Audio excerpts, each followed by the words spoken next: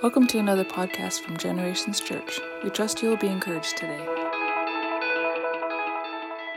Hey, we are in the last installment in our series, Made to Worship. We had a little detour last week as we honored some families, and we had a couple families not able to be here for the baby dedication. So we're just going to pray for them as it works out and as they're here. And so in the next few weeks, hopefully we'll be able to. I see little Leif is here this morning. He looks pretty good. He's making eye contact with me today, too.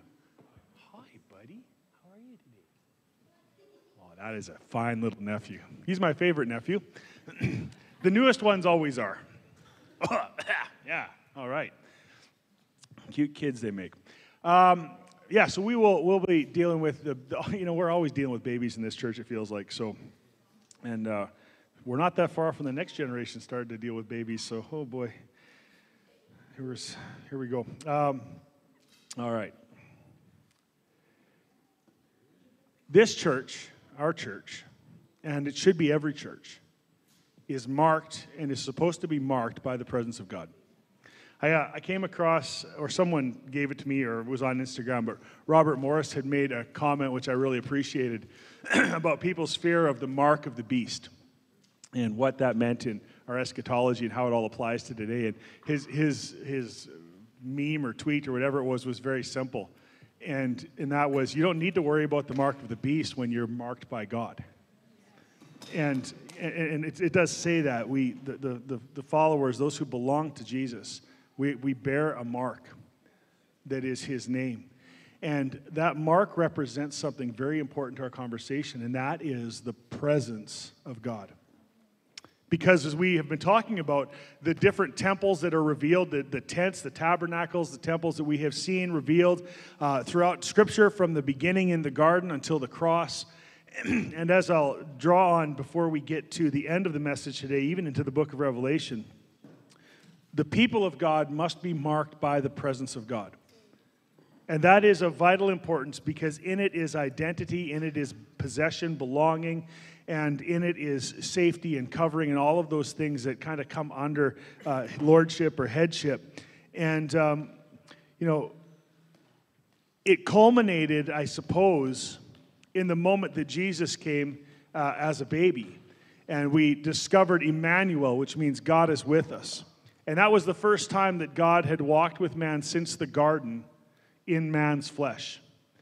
And so it's a powerful thing that we're about to celebrate in the Christmas season, of course, and we say it every year, but it doesn't mean it becomes less valuable. In fact, it becomes more valuable as we draw closer and closer to the imminent return of Christ. But we are now in the presence of God all the time because of Jesus, because he left his Spirit to indwell us. He left his person, his nature, his name to dwell in us and on us. And that is important that we bear that mark on our lives. If you want to open your Bible this morning to Acts chapter 15, or of course, like most people, you can just look on the big screen behind me. But Acts 15 to 18 says this, "With this the words of the prophets agree, just as it is written, after these things I will return and I will rebuild the tabernacle of David, which has fallen. And I will rebuild its ruins, and I will restore it, so that the rest of mankind may seek the Lord, and all the Gentiles who are called by my name, says the Lord, who makes these things known from long ago." This passage happened, I believe, someone can correct me, or don't worry about it if you don't want to correct me. I believe this was either at the Council of Jerusalem, or it was in the same group of leaders, men, who were having this discussion about what to do with the Gentiles that were coming to Christ. And that conversation is recorded in the book of Acts as I read to you, but what they're referring to is actually a passage from the prophet Amos, which you could find in Amos chapter 9, verses 11 and 12. And it's significant in that the coming of Christ, he was coming to rebuild the tent of David, because we've talked about the tent of David, or the tabernacle of David, right? If you go back a few weeks, you could go back and listen again, but we talked about the tabernacle of David and how David was about the restoration of the presence of God to the nation of Israel. And so he went and he got the Ark of the Covenant back. He brought it back with all the pomp and circumstance and learned a few hard lessons along the way, if you've read the story. But David was about the restoration. Now, again, in the building of the Temple of Solomon and the destruction and the captivity to Babylon and all the things that happened in the generations between David and Jesus, and understand the value of this, because Jesus the Bible calls him a son of David. He's always the house and the line of David. And you need to understand the value of that, because when we connect David and Jesus, it's because in the working of what God has done, he always intended to connect Jesus to David. Always. That was the plan. That was the lineage through which Jesus would enter the earth. But what's more important, I think, than that is the restoration of the the tabernacle of David in the person and in the coming of Jesus Christ. Because Jesus Christ did something that the tabernacle or the tent of David could not do. And while the tent of David brought the presence of God and the symbols of the Ark of the Covenant and the things that were in the Ark, it was still not Emmanuel. It was still not the same as God with us. And so that is a prophetic statement about the coming of Jesus, what he would do. And certainly he has done it, and we experience the benefit of it today. But I think, most importantly for this morning, I want to draw your attention to something. After these things I will return, it says, and I will rebuild the tabernacle of David, which has fallen. Worship and striving and reaching for the presence of God goes in and out of style in the church. And it did in the people of God too. That's why they wandered for 40 years for something that should have taken maybe a week, I see it all the time in my own life. I see it in other people's lives where we kind of get close to God and we get a little played out and we draw away. We get distracted by other things and we create distance between us and our Father in heaven. And the constant reality that we struggle with is that our earthly tents, as the Bible calls them, are struggling with our earthly realities. And as much as I want to be joy-filled, there's days when my physical body says, no, you're not going to allow it to be joy-filled today. I'm going to make sure everything in you hurts. I'm going to make sure that your brain chemistry is a little out of whack. The carnal man is fading away constantly, and death is a reality every minute that we're alive in this world. And so we too understand, or can understand, this struggle of the presence of God being restored to us, but then we are not always great stewards of that presence. And so we go out from it and we come back into it, and that's the nature, that's the dance, for lack of a better term, that we seem to do with God. But I want you to pay attention to why there is a restoration in Jesus of the tabernacle or the tent of David. And why was it? Anybody catch it? He said, so that the rest of mankind may seek the Lord. Now, this is very important for you and I to understand, because as a presence-driven church, in that we are driven to the presence of God. We are driving for the presence of God. If Jesus is not going to show up in spirit in our services, I don't want to be here either. And what amazes me over all the years is he always does come. His presence always settles in wherever we gather. And we can sense him, we can know him, and he speaks to us. And we have an interaction with the almighty living God. And it's an amazing thing. But the value here of why this restoration must happen in the tabernacle of David, in the person of Jesus, is so that all men may seek God and find him. All of the Gentiles who are called by my name. And I love that the Lord wrote about this through the prophet Amos in the Old Testament, and it is a fulfillment again, another prophetic word of Jesus that's fulfilled in Scripture in the New Testament. These Old Testament tents were about the presence of God being with the people, and the people now having access to the presence of God, being able to see the presence of God, having the reassurance. When you were with Israel wandering through the desert, following the pillar of fire at night and the pillar of cloud by day, that had to be reassuring, wouldn't it be? You get to the Red Sea, and that whole miracle happens, and you encounter these difficulties and problems, and it's amazing to me that somehow in the process of the wilderness, Israel got distracted from the fact that there is a pillar of fire leading them. That the very presence of God is leading them. I share that with you so that you can understand this morning, this is not uncommon to human beings to be distracted from the presence of God.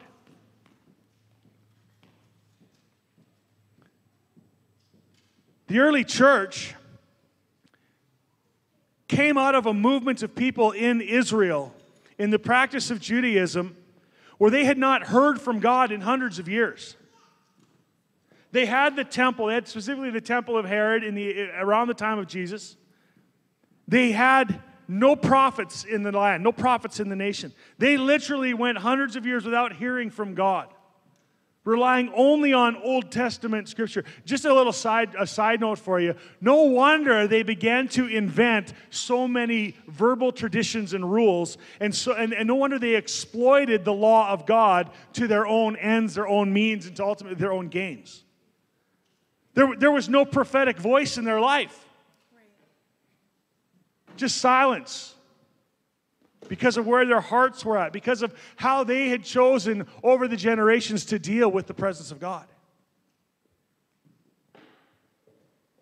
That's where the church comes from when Jesus steps onto the scene.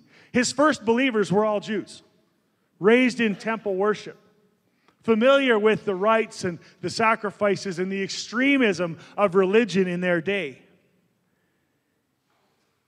And so they had to deal with that reality in a unique way when it came to the Gentiles joining the body of Christ. That was a hard thing for them. But this is what I love. You see, God didn't give a new set of rules for the Gentiles to be able to join and become heirs of the promise. What did God give? God gave His presence. I love this. And if you don't love this, something is wrong with you. I'm joking, but I'm not really joking. Maybe you've never thought of this before, but God did not have to say, hey, for the Gentiles to come in, I'm going to give you a list of rules. In fact, if you continue to read in that chapter of the book of Acts, that conversation goes exactly to that. Well, what are we supposed to make the Gentiles do? They're not Jewish. What rules are they supposed to follow? And I kind of wonder, I'm not arguing with God's word. It is sovereign. It is perfect in what it is. It is His revealed word, inspired word. But I just kind of wonder if they had really dug down a little deeper on what the book of Amos was saying to them. That God was restoring a tabernacle in Jesus Christ that would draw all men to Himself. That it wasn't going to be about the rules. Rather, it would be about His presence. And some of you need to hear this morning. Your whole life trying to live as a follower of Jesus has been spent checking boxes and figuring out the rules when the whole time God has spoken through His word to say, it is not about the rule, it is not about the law. That was just a temporary teacher for your life to bring you to grace and repentance. It is about my presence. Yes. And that, by the way, doesn't nullify His law in any way. Where does faith come from? Faith is God's gift to us. We've been over this. I don't mind saying it again for our benefit. Faith comes by hearing, and hearing comes by the word of God, and God gives every man a measure of faith. It's His gift for us. But where is that faith supposed to go to become active? Well, the only place it can be active, the only place it can go, is the presence of God. And any gift that He gives certainly contains and pertains to His presence being active in our lives. Guys, the reason Jesus came was for the restoration of the tent, the tabernacle of David. Why does this matter for worship? Well, worship and the presence of God are inseparable ideas. Worship and presence are absolutely inseparable ideas. The early church had to realize this word from the Lord. And it was a part of practice and teaching. And today it's more important than ever. The people in the church realize that as followers of Christ, as His bride, as His body, we have to be characterized by the presence of God. And the presence of God is manifested most often in our worship. I don't feel God. When was the last time you worshiped? I think my parents taught me as a little boy. They did. They literally forced me to sing, and they forced me to do things in church. They forced me to be involved. And you know what? I turned out okay, parents. You're allowed to make your kids do stuff because it's good for them to learn how to be under authority, because we're all going to spend eternity under authority. Come on. Come on.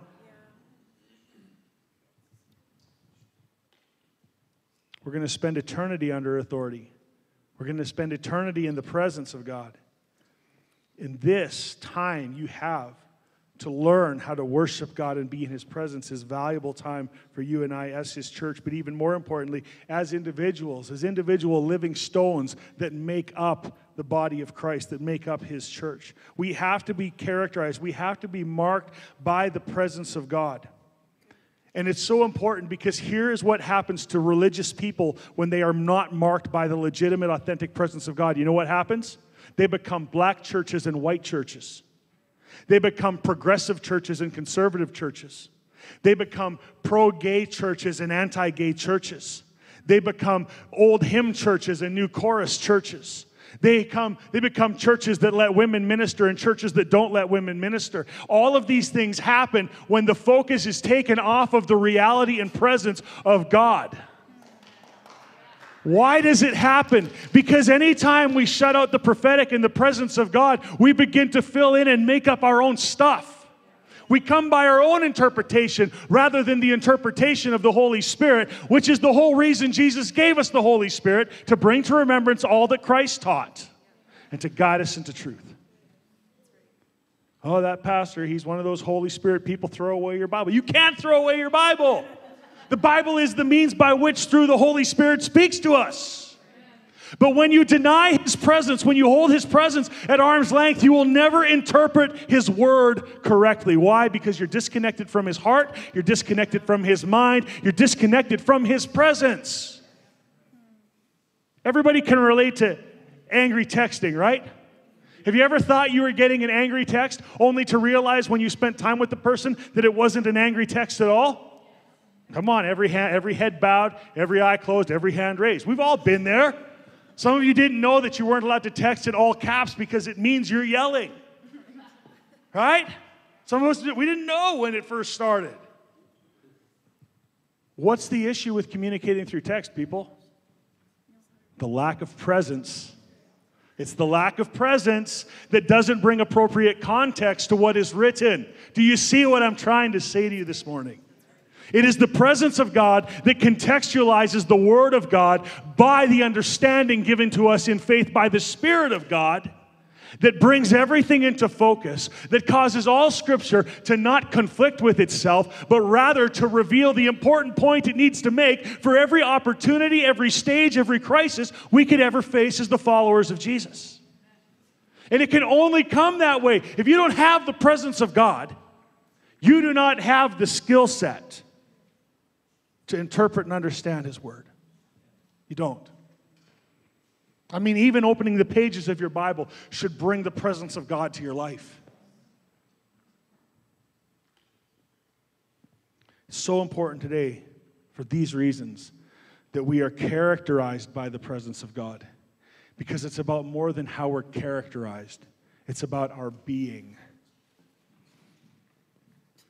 We don't want to be a church characterized by geography, topography, ethnicity, race, color, gender, or status. See Galatians 3 if you need more. Oh, never mind. I'm going to read it to you. Galatians chapter 3, 24 to 29. Here's what it says. Therefore, the law has become our tutor. And I referenced this just a moment ago.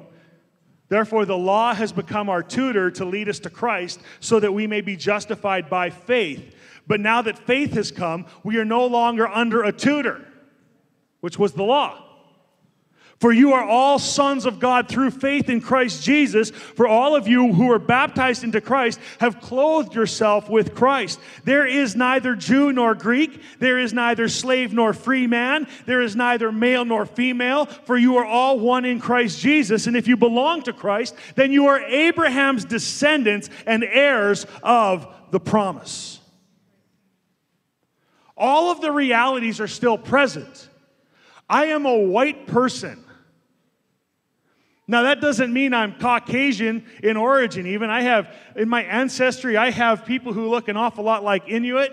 Who knows? I've never done the 23andMe test. We're not tens of millions of years apart as a human race. We're just a few thousand years apart. But in the absence of presence, it becomes about what color people might be. In the absence of presence, it becomes about the status you have. I'm a rich man, I'm a poor man, and that determines where you sit in church? Of course not. I'm a male, I'm a female. You are all one in Christ Jesus.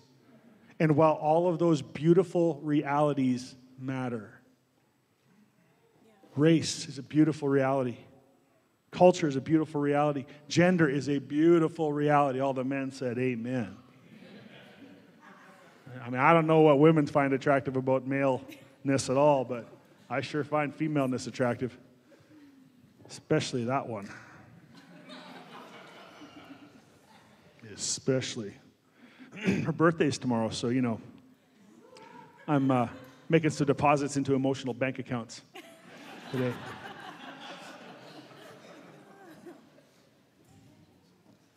Let me say this to you again, church. The defining quality of the body of Christ should be His presence. We're not trying to create Canadian culture in this church. We're actually doing our best to pull down a heavenly culture. Heavenly culture. Well, what does that look like? I actually don't know. I do know the song of heaven is holy, holy, holy is the Lord God Almighty.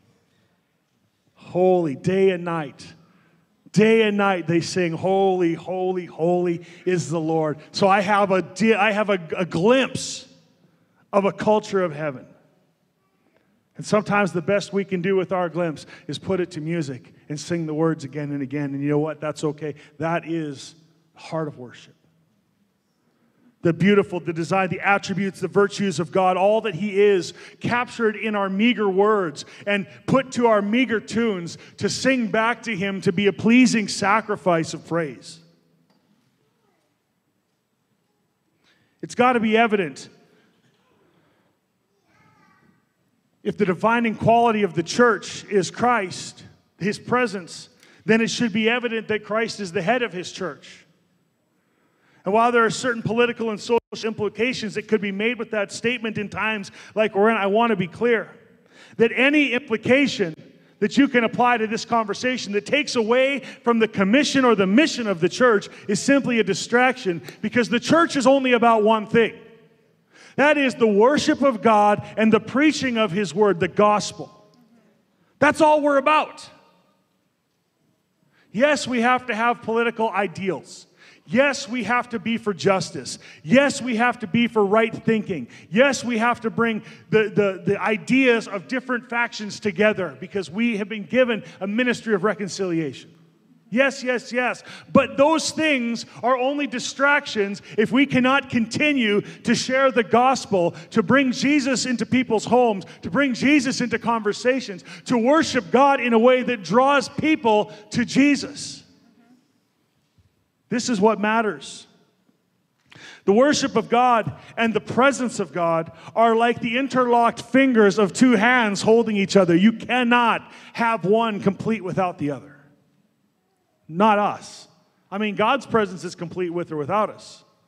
But our participation in His presence cannot be done without the proper respect and honor shown for His presence.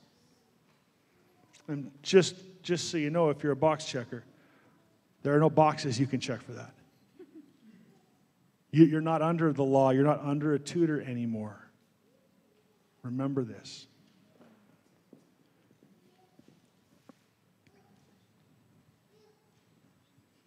The presence of God is found when we worship Him, when we draw near to Him with confidence and with gratitude. That is the key to the active work of the Holy Spirit to draw and save the lost. You should try it sometime, sharing the gospel of Jesus with a person who doesn't know Him and have no presence of God in your life. It is the most helpless situation you can probably ever feel yourself in. You know what's right. You know you want to. But the Lord abandoned me. No. you didn't enter into his presence. You didn't enter in to his presence. And this entering in is the most important part of our response.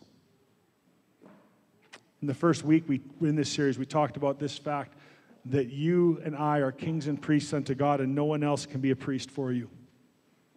You have a ministry before God. You have a responsibility before God to be a worshiper and to bring the sacrifices of praise to him. It is your responsibility. More on that in a minute. I just want to say this because it's important for us to remember, even though we might think we know this, we might think we believe this, we might think we live this. Let me just put it up on the screen for you. Worship is to bless God, not us. I remember meeting a guy a while back at a conference who talked about how offended he was. It's a conference or a podcast? I can't remember now.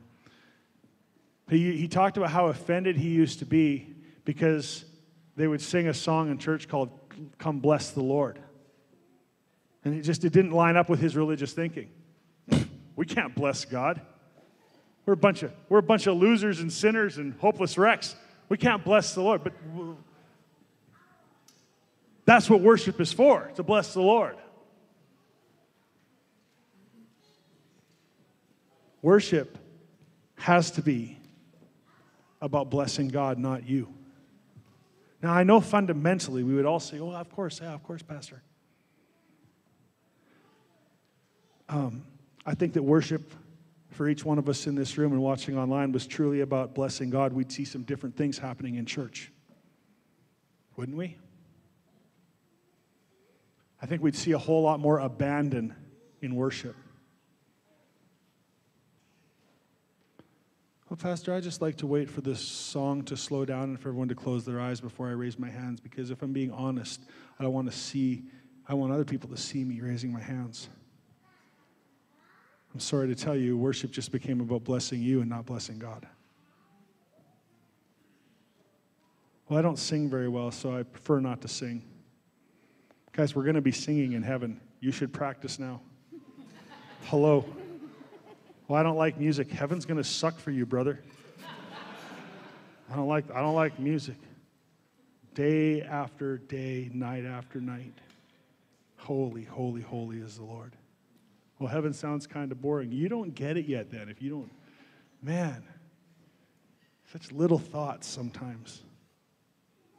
But wouldn't we, if it's really about God, wouldn't we see more abandon? Shouldn't we see more abandon? Shouldn't we see a lot more people blessing God rather than being concerned about how they appear, how they look, how they sound? Now,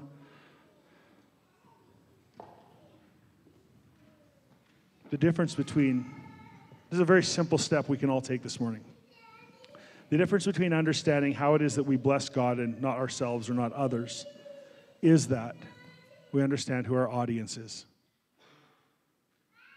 And sometimes people come to church and they accuse churches with worship ministries happening. They accuse them of putting on a show.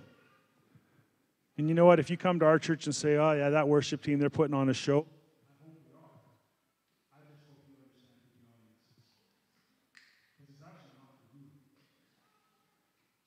Bless you, it's to bless God. And we would love for you to be a part of what we're doing to bless God. You see, in corporate worship, there is a necessity for a structure, and there's a necessity for leadership because, oh, Lord, help us, according to Psalm 33:3, sing to the Lord a new song, play skillfully with a loud noise, right? That's why there's structure in corporate worship, because we're going to play skillfully with a loud noise. But here's an interesting thought I had as I was working this out this morning. I want you to understand, make no mistake, that Satan has worked overtime and very hard in the background of many churches to bring division and confusion over the style and the type of songs and hymns that are sung. Everyone seems to forget in those discussions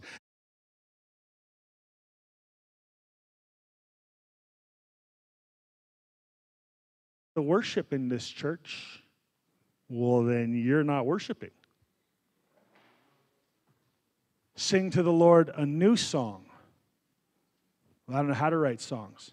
Okay, just say the words, I love you. Let me make it simple for you. say the word holy. Now say it again. Now say it again. Now say it again. Now imagine a tune and just go for it. Well, I don't want to. Well, you don't understand your audience yet. You don't understand that the God who created the universe and whatever else is beyond actually stops what he's doing. Just imagine with me. Because he can stop what he's doing and still sustain everything by the power of his word. So he stops what he's doing and he focuses right in on Stephen. And Stephen is singing. And he sounds like a big old alpha male wolf. Oh. But what's happening? When we worship, our audience pays attention. Can you imagine if you were God, that you would even stop all the important things you're doing for 1 second to listen to some 6'8" tall, gargantuan man sing? I honestly, if I can be totally transparent, I don't know how I'd have time to stop. But I struggle with stopping for important things all the time, just like you do. But God, for some reason, stops. He sustains all things by the power of his word, and he listens in on what his daughter Torah sings and says to him as she brings a sacrifice of praise, the fruit of her lips giving thanks. And some of you who just whisper and mutter in the back of the church, you know what? God stops what he's doing, and he has an interaction with you, and you experience his presence in that moment. But you got to understand who your audience is. Because just like when we can't even fool the most simple human child with this. Who had a child that was a contact talker? I think we all have had at least one, right? I think every family has at least one child that is a serious contact talker. You can't fake a child. They know that they are supposed to be your audience. And so when you're saying, oh, yeah, sweetie, and I love you too, and you turn over here to do something really important, what does the child do? They grab your face. They pull it back so that you're one-on-one. Guys, God reveals himself through children all the time. And your audience of one, many mornings when you come to church, is looking at you going, why are you looking around from side to side? Why are you looking up and down and here and there? Why are you wincing? We know that Pastor Trav is not truly a lead guitarist already. Don't worry about that. We know it's probably the sound guy's fault anyway, so go easy on him. But God says, no, give me your cheeks, son. Give me your cheeks. And make eye contact with me. Because this moment is about my presence changing your life. Because I have restored our relationship for you. I don't understand how Christians can deviate from a lifestyle of worship just because what God has done for us. Worship team, you can come. I need to be finished. 33 minutes. This is a record.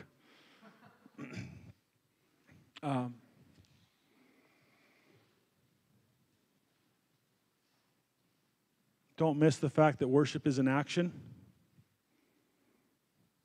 And actions require activity. Nothing will happen unless you become active. Nothing will happen if you don't become active. Now, I'm not trying to oversell this. The Lord does come and find us. He doesn't snuff us out. You're not worshiping good, I'm not visiting my presence on you anymore.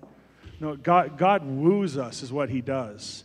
And he kind of comes past, and we get a taste and we get a memory of his presence, and he is working and wooing us to draw us back in to that childlike relationship of just make eye contact with me in this moment. Just face to face. See, God has always wanted to walk with man face to face again. And we are headed back to that place. That's what the book of Revelation teaches.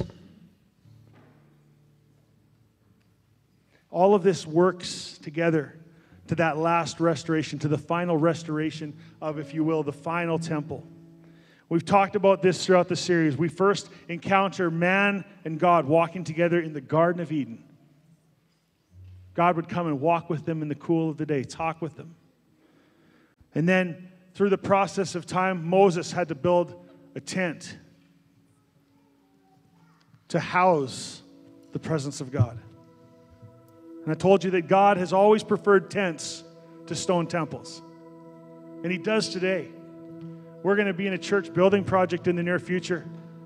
And you know what? That building is not going to hold more or less of the presence of God. It's the people, it's the living stones of the church that hold the manifest presence of God.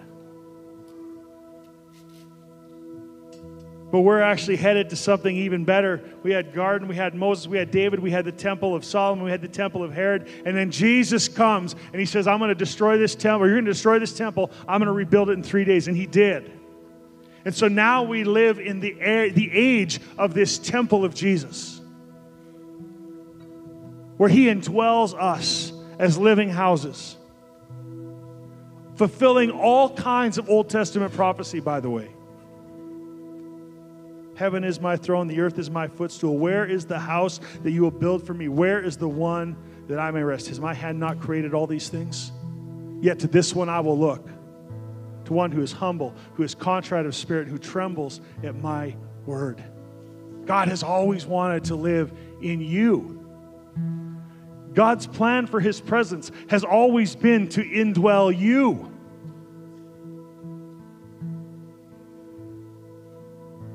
And if we can't worship, that is going to be a really difficult thing to have installed in us.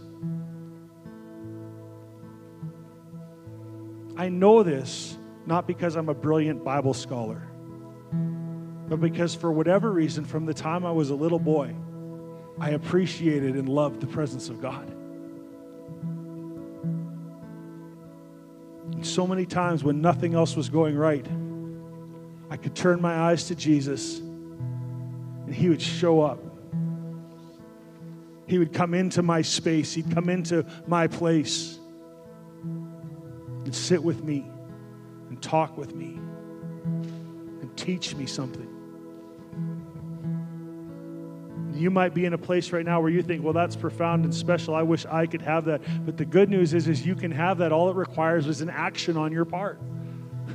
Just one act of worship can bring you into the presence of God. Just one act of worship. But you know what I'm looking forward to? I'm looking forward to what it says in Revelation chapter 21. Guys, there is a day when it won't just be we who are the tent, the meeting place, the temple for God. Revelation 21 verse 22 says, I did not see, talking about the city of God, at the completion of all of His plan, when everything is right, we arrive at this place that John the Revelator envisioned in heaven, the city of God. And it says in Revelation 21:22, I did not see a temple in the city, because the Lord Almighty and the Lamb are the temple. And if you could just understand what this is going to mean in heaven. You and I, who have lived this life as tattered, probably really shabby looking tents that house the presence of God for most of it. Let's face it, we are what we are. One day we're going to step into heaven. And there will be a temple, but it won't be the temple you were expecting. Because the Lord Almighty and the Lamb of God are the temple. You know what that means for you and I? That we will forever be in His presence. There'll be no more needing to come and go. It's just there. It's just permanently connected. Always available. Putting us outside of the reach of our problems and our difficulties and our besetting sins. Because of what Jesus did, we will become perfect in that moment, completely changed. And this brings full circle to what God's been trying to do from the beginning. Not even trying to do, just what God has been doing. God wants to bring us back to a complete, unveiled, unfiltered presence, fully displayed and fully encountered at all times by his people.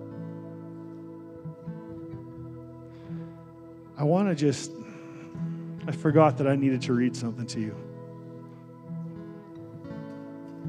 Somewhere I have a briefcase. This is awkward.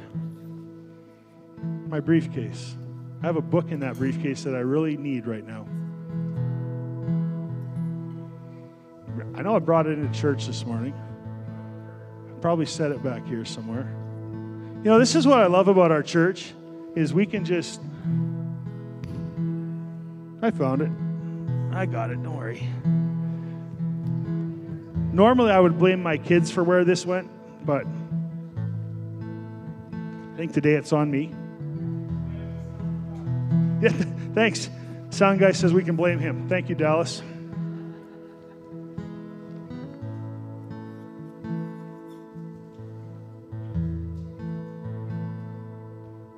If you want a good read, it's called No Diving by David Campbell. He's a Calvinist, so don't be too alarmed. Some of you will freak right out, but don't worry, it's okay. This is how he writes in this chapter on worship, which was amazing. The Bible ends as it began, in a garden temple. The only difference is that in the last garden temple, the presence of evil has been cast out. John Piper has said that the ultimate goal of the church is not mission, but worship. Mission exists because and wherever worship does not. Let me read that to you again. Mission exists because and wherever worship does not. Where there is no worship, mission exists to bring people into the temple of God to worship him. The intention of God throughout human history has been to restore the worship we lost through our own sin, and to do so at his expense, ultimately through the blood of his Son. To fail to worship is not only to be careless, lazy, or negligent, it is to sin, because it is our worship which not only gives God the honor he is due, but also releases the authority and power of God into the earth. The greatest exercise of your priesthood is to offer to God the sacrifice of your praise. It is not something that anyone else can do for you. Worship is our highest privilege. It is the ultimate expression of our relationship with God. Of all the attacks of Satan on the church, none is more insidious or dangerous than his desperate attempts to keep God's people from worship. He will do it by distorting what is, by diluting what is, by minimalizing what is, by making it into nothing more than a religious exercise, and then by causing people to spend more time arguing about it than doing it. There are the days when God is calling his people to rise up, frustrate every attack of the evil one, and bring the worship of God back into his temple. And then we will see his kingdom come.